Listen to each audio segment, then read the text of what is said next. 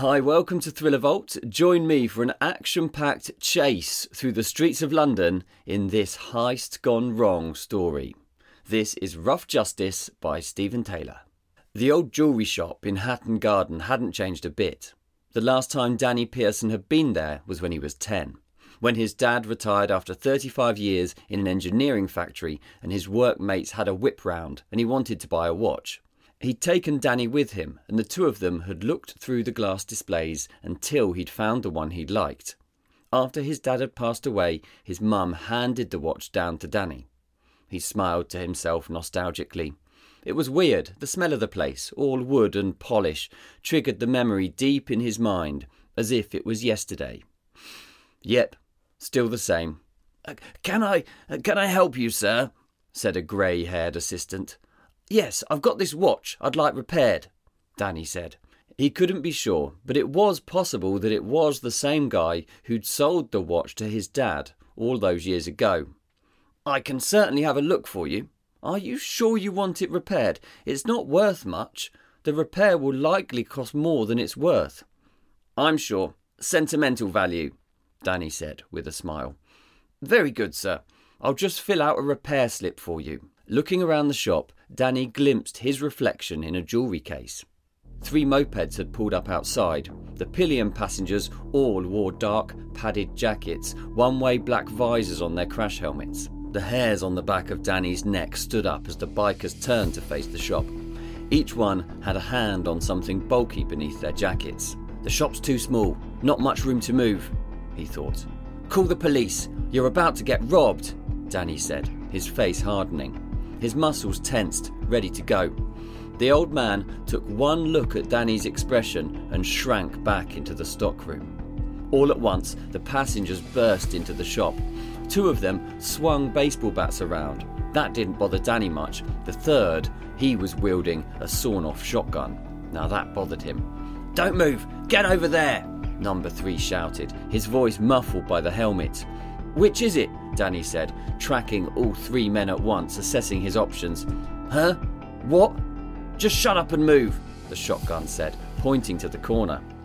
Behind him, the other bikers smashed the glass cabinets with their baseball bats, whooping and laughing as they scooped out the jewellery into rucksacks. One came over to the counter and picked up Danny's father's watch, throwing it into his rucksack without a second glance. Danny ground his teeth as his eyes narrowed, the muscles in his legs and shoulders tensed. Then it happened in a heartbeat. The rider banged on the glass to hurry them up. Taking his eyes off Danny, the gunman turned his helmet to look. Danny dipped under the line of fire and grabbed the barrel of the shotgun. With his full body weight behind it, he jabbed the butt of the gun into the guy's ribs. The guy went down like a sack of spuds, clenching his side, a muffled wheezing emanating through the helmet. With 2 hands on the gun's barrel, Danny sideswiped the other helmeted thief. The barrel connected hard, cracking the helmet and ripping the visor off. The blow knocked the man clean off his feet, sending his head into the wall. Spinning around, Danny caught sight of the biker with his watch sprinting through the door.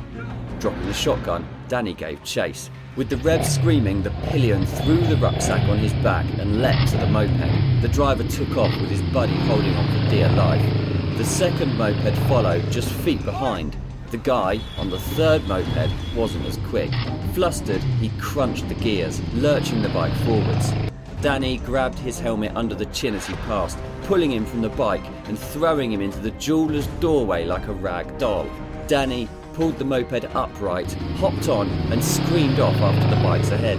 The chase wasn't exactly high speed, but mopeds were the thieves' vehicles of choice because they could easily escape police cars in London's heavily congested traffic. The odds were good as the moped Danny was after strained under the weight of the people. Danny gave his bike some revs and gained quickly. Danny pulled alongside the solo rider. The man turned and glanced at him, expecting to see his buddy. In panic, the biker tried to kick out and knock Danny away. Danny swerved into the bus lane and smiled back, pointing his finger forwards. Following its direction, the rider turned to see the brake lights of a transit van a few feet ahead. With a loud, metallic crunch, the rider smacked into the back of the van. 1 down, 1 to go. Weaving his way through the traffic, Danny came up behind the other bike as it bumped up the curb and accelerated away across a park.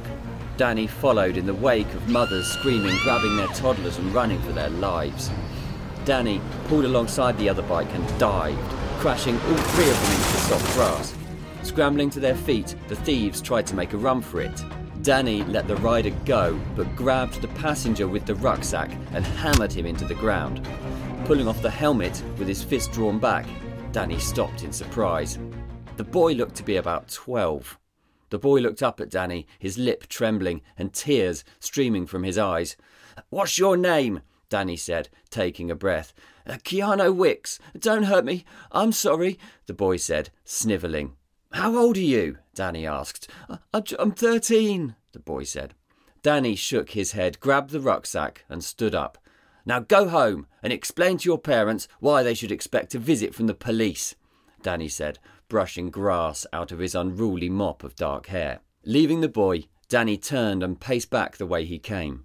Ignoring the sounds of sirens, Danny ducked under the police tape and headed for the door of the Hatton Garden Jewellers. Walking between the police cars, he glanced at the gang gloomily sitting handcuffed in the back. Without their helmets on, he could see that they were all young. Teenagers, a couple early 20s at most. Danny pushed past two officers on the door and dumped the rucksack on the counter. Looking at the old man, he pulled his father's watch out of the bag and handed it across. "One watch for repair," Danny said, as the officer grabbed his shoulder trying to get his attention. "It would be a pleasure, sir," said the old man, with a smile. That was Rough Justice by Stephen Taylor. Thank you so much for joining us here on Thriller Vault. Please don't forget to like and subscribe to this podcast. You can do that on YouTube or on whatever app you're listening to this through. Thank you so much. For my books and my writing, I'm Luke Richardson, by the way. Check out lukerichardsonauthor.com. Thank you again, and I'll see you for another episode of Thriller Vault soon.